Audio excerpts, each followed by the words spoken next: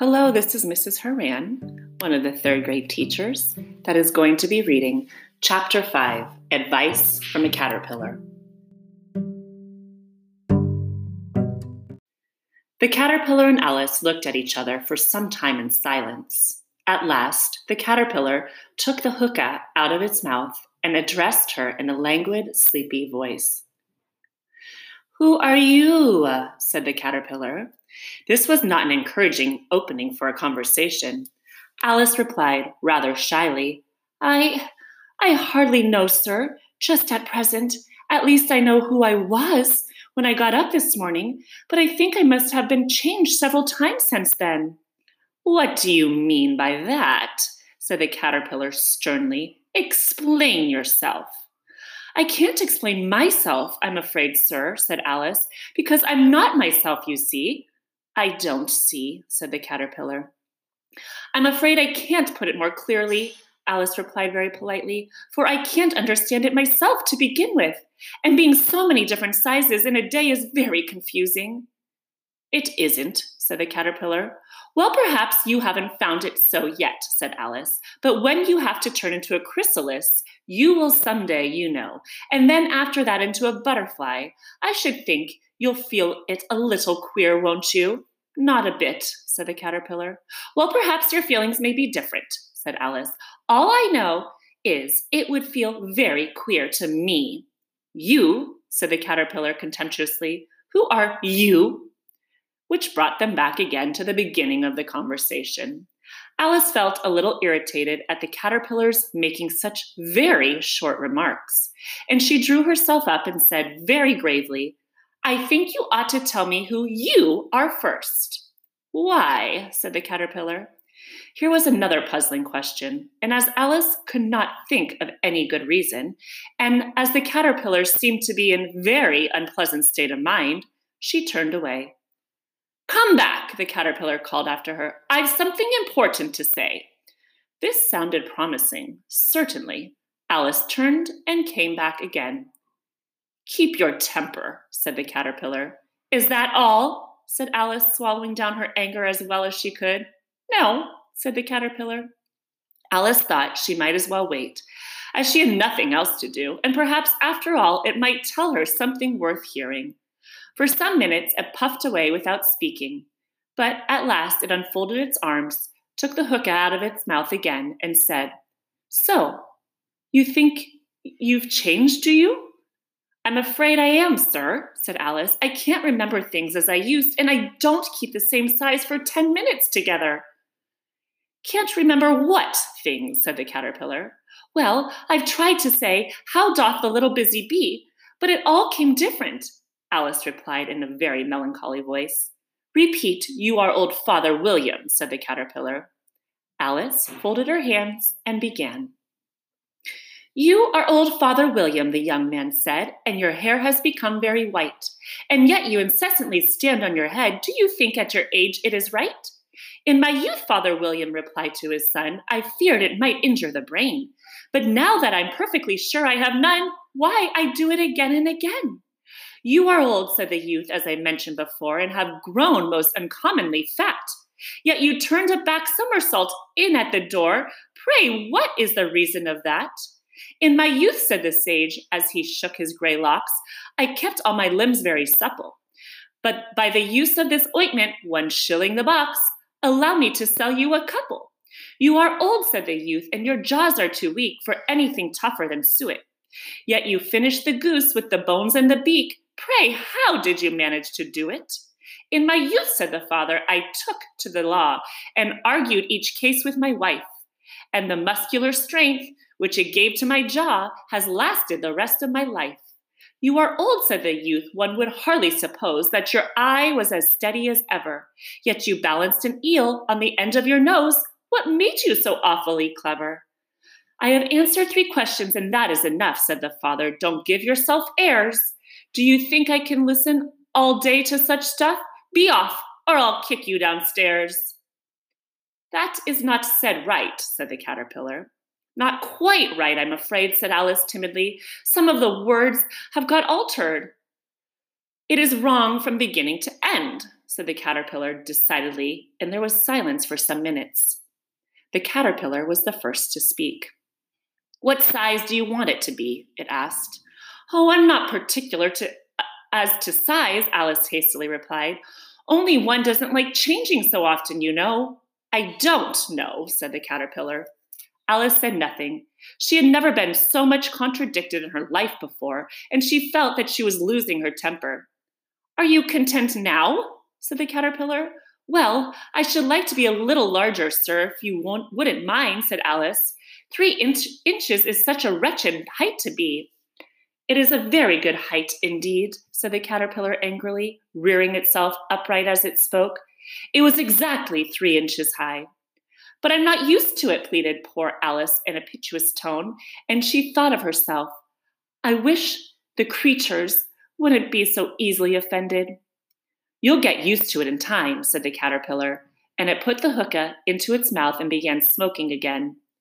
This time Alice waited patiently until it chose to speak again.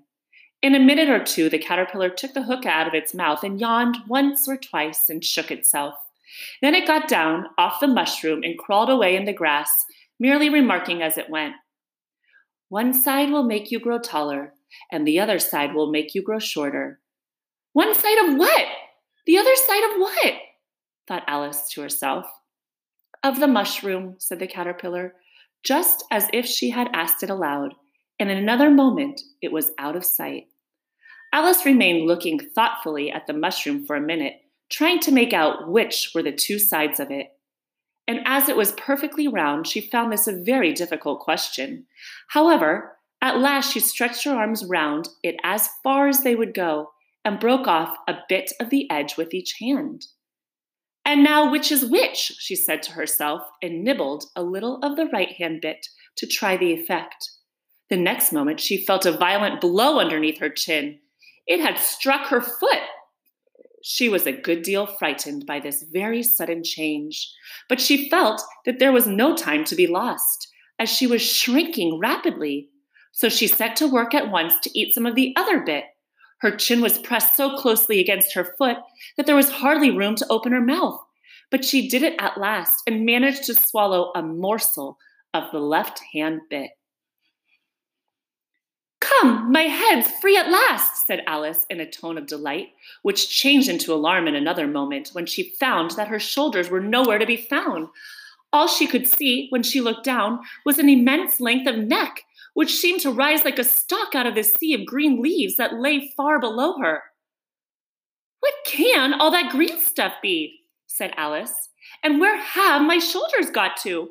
And oh, my poor hands, how is it I can't see you?" She was moving them about as she spoke, but no result seemed to follow, except a little shaking among the distant green leaves.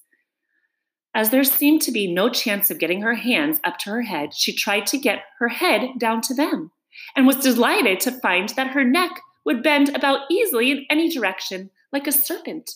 She had just succeeded in curving it down into a graceful zigzag, and was going to dive in among the leaves, which she found to be nothing but the tops of the trees under which she had been wandering, when a sharp hiss made her draw back in a hurry. A large pigeon had flown into her face and was beating her violently with its wings. "Serpent!" screamed the pigeon. "I'm not a serpent," said Alice. Let me alone." "Serpent, I say again," repeated the pigeon, but in a more subdued tone, and added with a kind of sob, "I've tried every way and nothing seems to suit them." "I haven't the least idea what you're talking about," said Alice. "I've tried the roots of trees, and I've tried banks, and I've tried hedges," the pigeon went on without attending to her. "But those serpents, there's no pleasing them." Alice was more and more puzzled, but she thought there was no use in saying anything more till the pigeon had finished. "As if it wasn't trouble enough hatching the eggs," said the pigeon, "but I must be on the lookout for serpents night and day. Why, I haven't had a wink of sleep these 3 weeks." "I'm very sorry you've been annoyed," said Alice, who was beginning to see its meaning. "And just as I'd taken the highest tree in the wood," continued the pigeon, raising its voice to a shriek, "and just as I was thinking I should be free of them at last, they must needs come wriggling down from the sky. Ugh, serpent!" But I'm not a serpent, I tell you, said Alice. I'm a, well, what are you? Said the pigeon. I can see you're trying to invent something. I'm a little girl, said Alice, rather doubtfully, as she remembered the number of changes she had gone through that day. A likely story indeed, said the pigeon in a tone of the deepest contempt. I've seen a good many little girls in my time, but never one with such a neck as that. No, you're a serpent, and there's no use denying it. I suppose you'll be telling me next that you never tasted an egg. I have tasted eggs, certainly, said Alice, who was a very truthful child. But little girls eat eggs quite as much as serpents do, you know. I don't believe it, said the pigeon. But if they do, why then, they're a kind of serpent. That's all I can say. This was such a new idea to Alice that she was quite silent for a minute or two, which gave the pigeon the opportunity of adding, You're looking for eggs. I know that well enough. And what does it matter to me whether you're a little girl or a serpent? It matters a good deal to me, said Alice hastily, but I'm not looking for eggs, as it happens. And if I was, I shouldn't want yours. I don't like them raw. Well, be off then, said the pigeon in a sulky tone, as it settled down again into its nest. Alice crouched down among the trees as well as she could, for her neck kept getting entangled among the branches, and every now and then she had to stop and untwist it.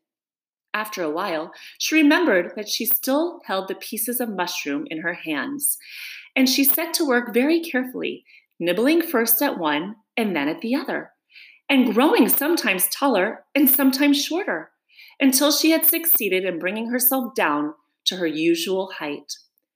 It was so long since she had been anything near the right size that it felt quite strange at first, but she got used to it in a few minutes and began talking to herself as usual. Come, there's half my plan done now. How puzzling all these changes are. I'm never sure what I'm going to be from one minute to another. However, I've got back to my right size. The next thing is to get into that beautiful garden. How is that to be done, I wonder? As she said this, she came suddenly upon an open place with a little house in it about 4 feet high. Whoever lives in there, thought Alice, it'll never do to come upon them this size. Why, I should frighten them out of their wits. So she began nibbling at the right-hand bit again, and did not venture to go near the house till she had brought herself down to 9 inches high.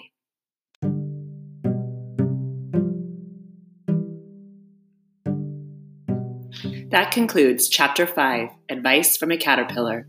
Thanks for reading with me. Good night.